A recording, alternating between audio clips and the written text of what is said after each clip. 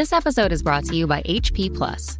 In a world full of smart devices, isn't it about time your printer got smart too? Now printing is smart with HP Plus, and the HP Smart app is how it all happens. You can print from your phone with just a tap, no matter where you are, even from your garage/home office/yoga studio. Huh, that is smart. HP Plus. Learn more about smart printing at hp.com/smart. Leadership is a responsibility, not a position. Welcome to Leading from the Front with Dr. Gary McGrath, where experienced leaders share their own brand of leadership to help you develop and improve your own leadership capabilities. And now, here's your host, Dr. Gary. I am Dr. Gary, making good bosses into great leaders with compassionate accountability. And we have another podcast on leading from the front. Leadership is a responsibility, not a position. Have you ever heard that people's skills are soft and too hard to measure their impact? Or you feel you know what high performance looks like, but find it hard to describe? Well, our guest today is going to help us understand all of this. And she is the CEO and founder of Remarkable Leadership Lessons. And I want to welcome Denise Cooper to our podcast today. Hi there, Denise. How you doing? I am fabulous. What can I tell you? Well, I'll tell you what you can tell us. Let's talk a little bit about your background and why you're so fabulous. Oh, well, I'll take the easy question first. Why am I fabulous? Because it's a gorgeous day, sunny, and life is good. Life is very good. And I have a very optimistic view about no matter what's going on around us, if we put our heads together, we will be able to find a solution that works for everyone and make things happen. So that's the easy question. As to my background, let's see. I've got over 25 years that I admit to, because I just look too young to have any more. Around HR. So you started when you were 20? You started when you were 10? I'm thinking 16 is a good time. Okay. Age is unimportant. Yeah, that's what they tell me. Okay. We'll talk about that on a different podcast. Okay. But I think the big thing is that I've had a wonderful career working with some of the smartest leaders who are just unknown. They just do what they do. And when you look at the bell curve of performance in general, you'll always have on one side about 15 to 20% of leaders who are really great leaders who get it, and not just get it intellectually, but they're able to put it in practice. And I think I must have been sitting in that 15% for a very long time. Because now that in the last 15 years, 16, 17 years now, I've been out here on my own, helping to grow other leaders, helping them navigate and figure it out. My favorite saying is that it's not my job to ride the horse. It's not my job to be in front of the horse, which is leading it. It's not my job to be behind it, which is picking up the poop. My job is to help you be a better rider and to take the course in the best way that you can take the course. So I'm an enabler. I enable people to be better leaders. And leadership is just simply this idea of how do we influence people for the good? How do we get people to be self-motivated, to understand what it looks like when we're doing it right and when we're doing it right collectively? So that's it. I started this company in 07-ish, thereabouts, called Remarkable Leadership Lessons. And people always ask me one question. So what is remarkable about these leadership lessons? Before you answer that question, though, I'd like to ask you what motivated you to start the company. Oh, to start it? Oh, yeah. I'm a values-driven person. And I always say that my values are God, family, and then work. Okay. And in 06, I came to Charlotte. Found myself in the wrong situation. I bring my tribe of people with me, which was my father and my mother and my kids. My dad did not do well in the move. And we didn't have doctors here and people who understood what was going on. And as my attention had to go with him, at the same time the economy was turning up, we were going into the recession. I was working for a mortgage company and it just didn't work because relationship and compassion didn't work. And I'm pushing one thing, they're pushing another agenda. And I had to choose. And so I chose my parents. We amicably said bye, right, out of the situation. But then I was stuck here and I had to figure out what to do. wow, And how to reinvent myself. And so I started, picking up the phone, dialing for dollars to some of my friends. And I built a virtual business on one of my own. A few weeks ago, I was telling some folks in a speech that I generally never meet my clients face to face. I've been doing this for 16 years, all virtual. And, they're great people. I like to think they do well. Their testimonials say that they really like me for some reason. I don't know. You don't need to answer that question. Just keep doing what you're doing, right? You work from your heart and your mind and your soul, and you make good things happen. And yes, that is my intention of doing it that way. But the gift that I have is that I am able to see in you what is great about you and to pull that out.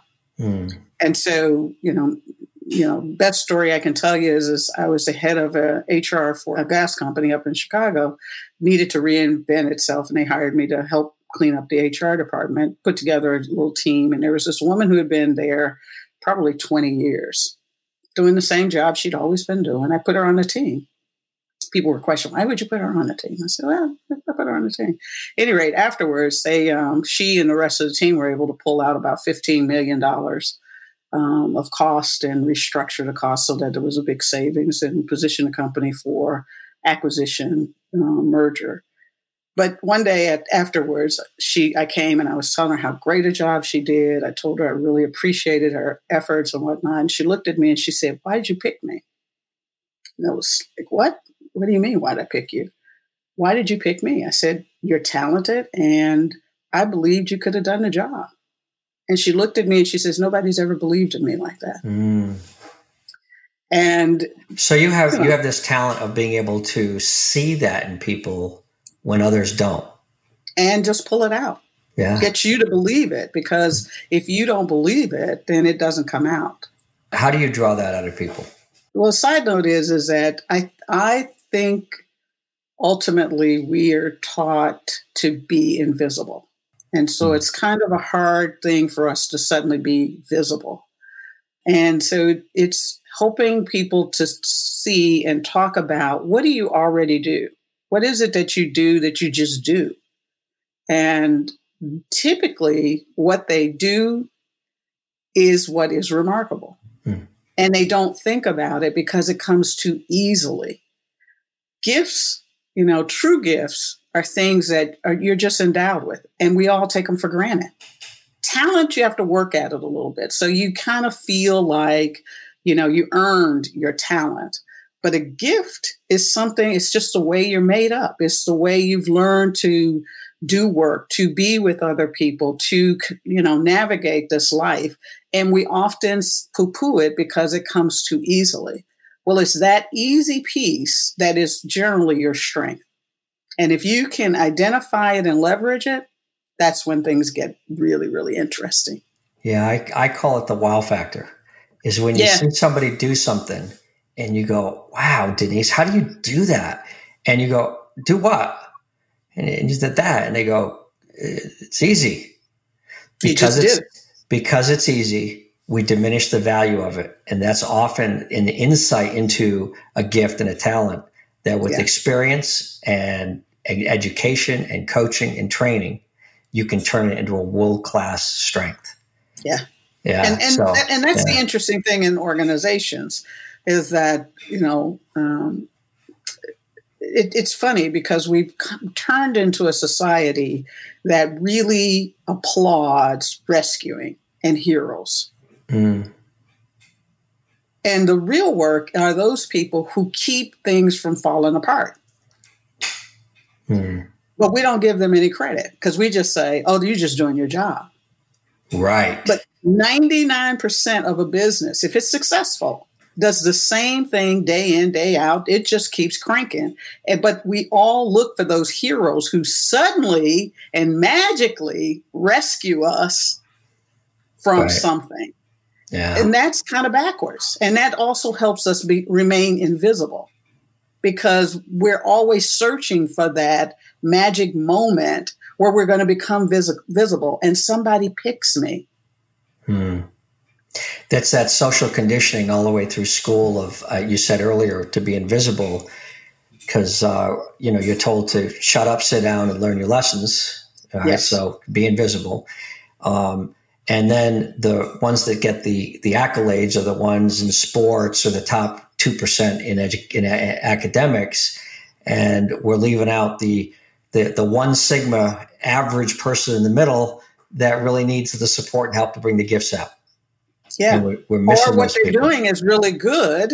Yeah. And it has a place in an organization, but because they're not, sports people, when you're in sports, and I don't diminish sports, I mean, Right. I'm with the best of them, but the issue with that is it's still a rescue model, Yes. a heroic model. Yes. And businesses don't run successfully year after year after year on the hero model.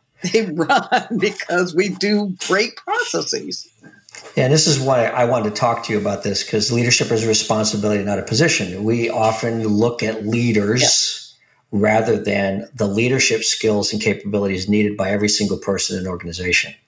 And if we look at the strengths and look at their leadership capabilities, we can make very, very successful, strong organizations rather than knowing that 1 or 2 people are going to make a difference. Absolutely. It's everybody collectively. And that's what you're talking about, right? Yes. How did you come to this? I mean, this is not a popular way of looking at things in a lot of ways, so that to see the talents, to see the strengths, to recognize that in people, and to realize that, we have these cliches, 2 heads are better than 1, but we don't live that. We're looking for that hero, as you talked about. How do we live that? What brought you to that? How did you come to this realization? I think change happens 1 pebble at a time. So I don't know that there was a big bang. Mm-hmm. I've had the opportunity really to do some of the most interesting work in a variety of organizations and industries. And I can tell you, looking back, hindsight's always 20/20. The things that I started noticing is that, we started going for shareholder value versus customer value versus employee value. Mm-hmm. We started pulling out people, flattening organizations, this whole idea of fit into this socket that we went. And I started getting very disturbed about those conversations because change happens all the time. In an organization, one of the things that has to happen is you have to have a lot of foresight. And we expect the leaders at the top of the organization to have a lot of foresight, to be able to see what the market's doing, how customer perspectives and preferences are changing, money markets. I mean, there's a lot of things that they have to keep an eye on in general to keep an organization moving in a way that is going to be sustainable. When we started pulling out, because the consultants came in and started giving us theories that didn't work in real life, because they don't value the people perspective. When you start pulling out, there's a point in pulling out your people, flattening an organization, where you increase your risk of failure. Because now you've got your executives actually doing the work instead of overseeing the process and seeing where the future is. And the more you have your executives focused on managing the work, doing work, that kind of thing, versus managing the processes. One of the things you mentioned, we talked about before is, one of my mantras is measure what matters. Well, executives should be measuring the effectiveness of the process, not watching the outcomes. But if you're so busy doing work, you can only measure and watch the outcomes because, we have capacity issues. By pulling out all of those people, you don't have enough eyeballs and knowledge in the organization that's active to be able to say, wait a minute, the process could be improved this way. The process is breaking down here. What does this mean? These questions that require you to have to actually think about them instead of react to them gets pulled out. And then it got worse in 2008 when the country kind of went through this crisis, financial crisis. And what I started seeing was this idea of, I just need to hire somebody who can plug and play. Plug and play. Plug and play. I need them to be able to come in, plug and play. If they can't plug and play and I got to train them, I ain't got time for them. Well, what that fit and that plug and play mentality started doing is all you're doing is replicating what you had. You're not building an organization for sustainability. Mm-hmm. And so now we're caught up in this crisis of just get it done, just get it done, just get it done, because who's really watching the process? And the process, so think of an organization. It's not one person doing all the work. It is a series of people, departments that are collectively pulled together and have to work together to produce either shareholder value, products, and or manage the money. I mean, that's basically what a business does. You have customers, you have employees, you have products, and you have money. But if you're not looking at it as a collective and thinking about how A to Z happens, and you're only looking at B and C, and I'm only looking at D and F, then we're not getting the collective value of humanity, of our brain power, of the perspectives necessary to have a business that's going to be sustainable over time. And so those things started happening, and that's when I started noticing that the heroic idea of, the person who fixes things when they break became more and more important, because we weren't looking at the holistic nature of a business, of how people, whether they're customers and employees, are interacting with our products, and as such, what value are we creating for both, which creates the dollars and cents that we have to use to build and reinforce the organization in a variety of ways.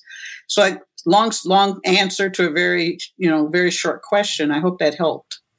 Well, it brings up a bunch of thoughts for me, because in my experience, I worked for Scott Paper Company back in the 90s, and they were excellent at solving problems. Yeah. Excellent at solving problems. Every day they solved the same problems. And they felt great pride in fixing that problem again because of their experiences. Oh, just turn that bolt. Oh, just turn that bolt. Oh, just turn. And I would look at this and I'd go, well, why do you have to keep turning that bolt? Why don't we fix, the root cause, right? And it's just a kind of a metaphor for it, or analogy, or whatever the hell we call it, is thinking about the New England Patriots. And I keep having this thought of Bill Belichick running on the field to throw a football. Mm-hmm. It's the executive now in the day-to-day, right? So they're going to throw the football. I mean, in sports, people look at that and go, that's stupid. That's ridiculous. Well, then why are we having a vice president of sales, making sales calls? Mm-hmm. Why are we having the vice president of HR calling up companies for bids to improve the benefits packages? Right. When they should be looking at what's needed in the marketplace to be competitive, and what's, looking at a big, like you say, the bigger picture. I love what you say about the focus on the process, because that's why we need more leadership, not more leaders. We need more leadership. And it requires a different set of skills when we start to assess the process rather than looking at the results only. Exactly. The analogy I always used, I play a lot of national level competitive tennis. And I think when I'm playing the game, I'm in the middle of a point. What executives are doing is they're looking at the scoreboard instead of looking at the ball. I'm not going to win the match. And we keep looking at quarterly reports and we say, oh, we're not doing well. And we keep making shifts. You're like, no, you need to help your people watch the ball of production every single day, wrapped around mission values and strategy. So what you say is right on the struggle that we have today. So and you know what? One of the things I want to is it's not necessarily the executive's fault. They're trying to get the work done too, because everything's been so flattened that they don't have much choice to get the work done. Right. That's exactly correct. We've created a scenario where people are just doing the best they can and they're struggling.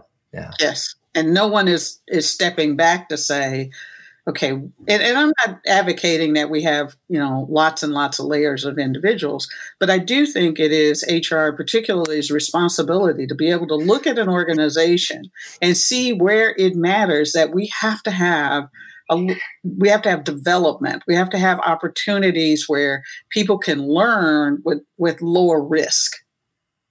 This whole idea of just, hey, we'll toss that person in there. If they rise, pull themselves up by the bootstraps, that language, just think and look and feel that language. Toss them in. If they, it's kind of like, the Salem witch trials, right? If you toss her in and she sinks, then clearly she was a witch. Right? And they've got rocks on their feet. I mean, they're going to force them to lose. And I always say, since you're talking about that, it's the old, well, that's how I learned, sink or swim, throw them in the deep end of the pool. Yes. Well, look. And that's not true. That's the really, really interesting thing. It's not true. It's not true. It doesn't work. All you're going to do is you're going to have a few heroes again that can swim, right? You're going to have some people that survive, get to the other end of the pool or the edge, but they're going to be deathly afraid of water. So you've made somebody afraid of water, and then you've got a bunch of dead bodies at the bottom of the pool. That's a great training ground. Yeah. So there's a better way, right? So I'm watching a scenario right now.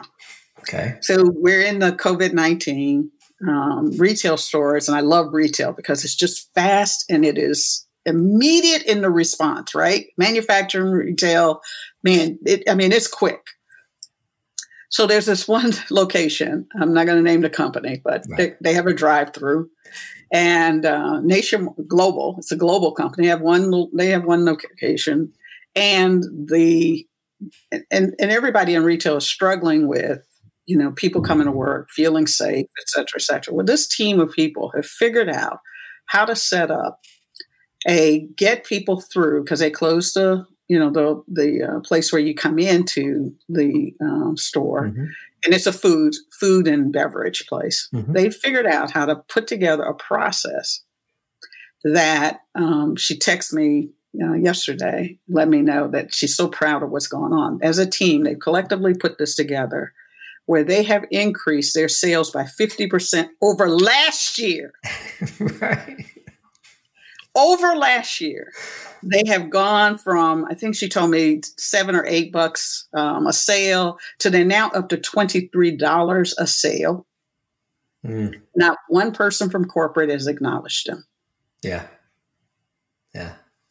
Who is watching this? Because it's not like you ain't got a dashboard. That's right. The fact that they have not one time called up, and I'm not even saying you got to go, but you could make a freaking phone call on Zoom. Recognize excellence, right?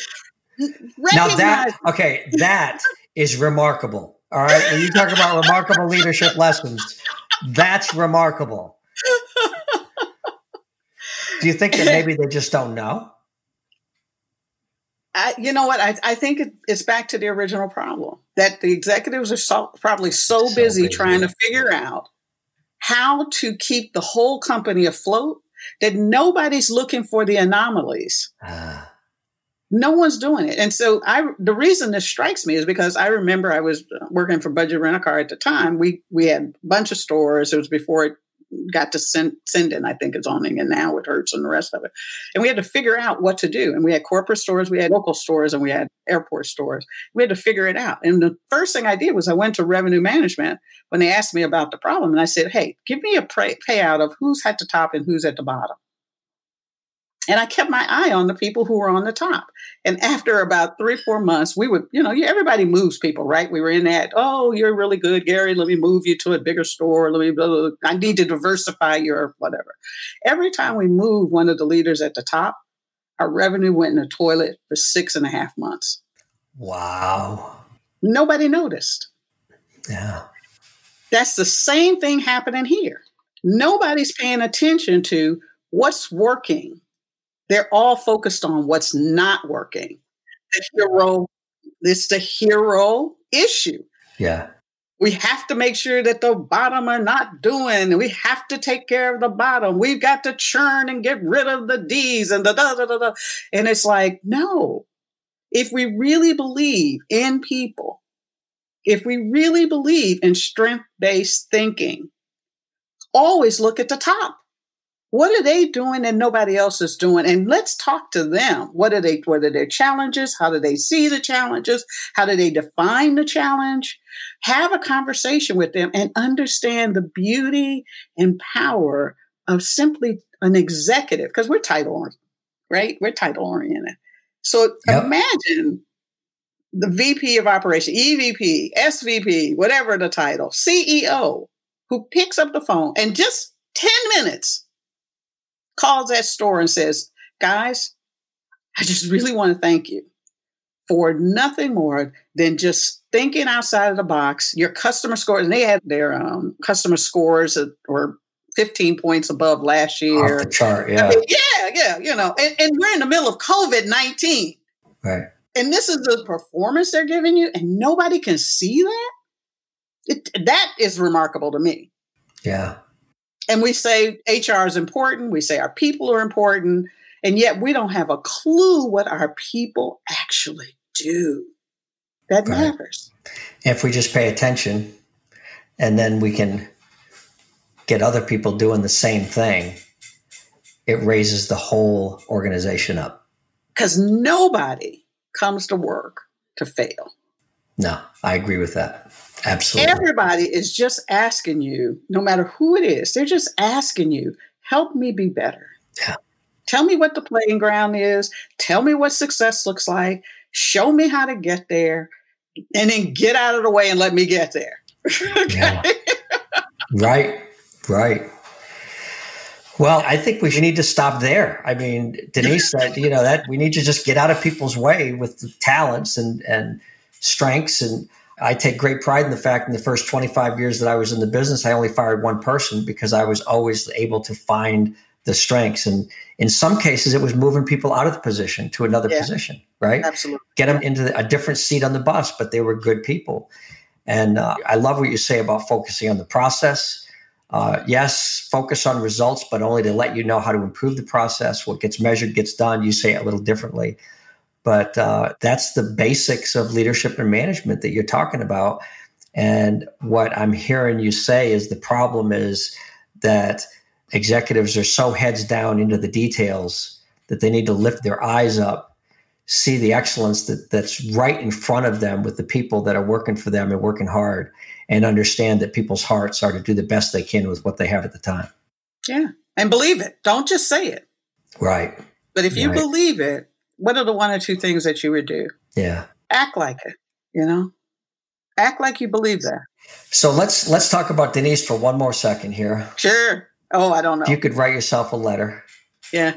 And send it back 25 years ago from when you were 10 years old, what would you say to yourself now with what you've learned through all of these challenges and successes? And what would you write to yourself? Relationships matter. Yes. Relationships matter. And if it's easy, then it's valuable. Because I have to tell you, when I moved here, it never dawned on me that I would not always be with great leaders. It never dawned on me because I'd been gifted to work with really smart people who were very focused on not heroic leadership, but really how do we just make this business work for the customers that we have? And that was so fundamental to them. So just, it was like their air. And it never dawned on me. I read all of the HR stuff. I'd be sitting around. In fact, I remember when I left my first company, Monsanto, I was like, oh yeah, I got a chance to travel the world to find out what worked, what wouldn't work, what would leadership look like in 2020. And I remember thinking, this isn't hard. Let me go out here and show a few people. And I just picked good companies and good leaders who had heart. And then one day I didn't. And I, if I had to write myself a letter, I'd say relationships matter, stay in touch, value them more, listen more. And ultimately, it is the people who you surround yourself that either we all rise together or we don't. Yeah. The other thing I would say is that there are no bad experiences. They're just opportunities to learn And the hardest thing or the most valued skill you'll ever get is to learn how to analyze it, put it to the side, and then find a way to move forward. It's good advice today for us to take a look at what's going on, what we can control, what we can't control, focus on those things that we can, and move forward. Right? And don't personalize it. It ain't about you. Right. It's not a reflection of you. And in fact, I was, as an HR person, anybody, the magic question of, Gary, tell me a time you failed. And anybody who told me they had never failed, I didn't want to hire. No. Because that meant they didn't risk anything, or they were lying to me, or they were lying to themselves. Yeah, mostly lying to themselves. Actually, we have another word for failure. It's called experience. Yeah. I've had a lot of experiences.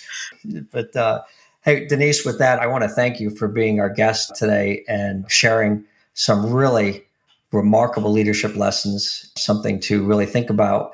And I think for executives in those leadership positions to think about what is occupying their time and what they might be missing, not just in the relationships, but in the results that they might be able to take forward to other parts of the organization and excel. So thank you very much for being our guest. Not a problem. I am so honored to talk to your guests. Thanks. Well, thanks a lot. I am Dr. Gary, making good bosses into great leaders with compassionate accountability. And this is Leading from the Front. Take care. Thanks for being with us on Leading from the Front with Dr. Gary McGrath. Remember to subscribe to this podcast on Apple or wherever you get your podcasts. For more information about the work Dr. Gary is doing, visit statarius.com, STATARIUS.com. Music for Leading from the Front is provided by Peter Katz. For more of his music, visit peterkatz.com. This podcast is a part of the C-Suite Radio Network. For more top business podcasts, visit c-suiteradio.com.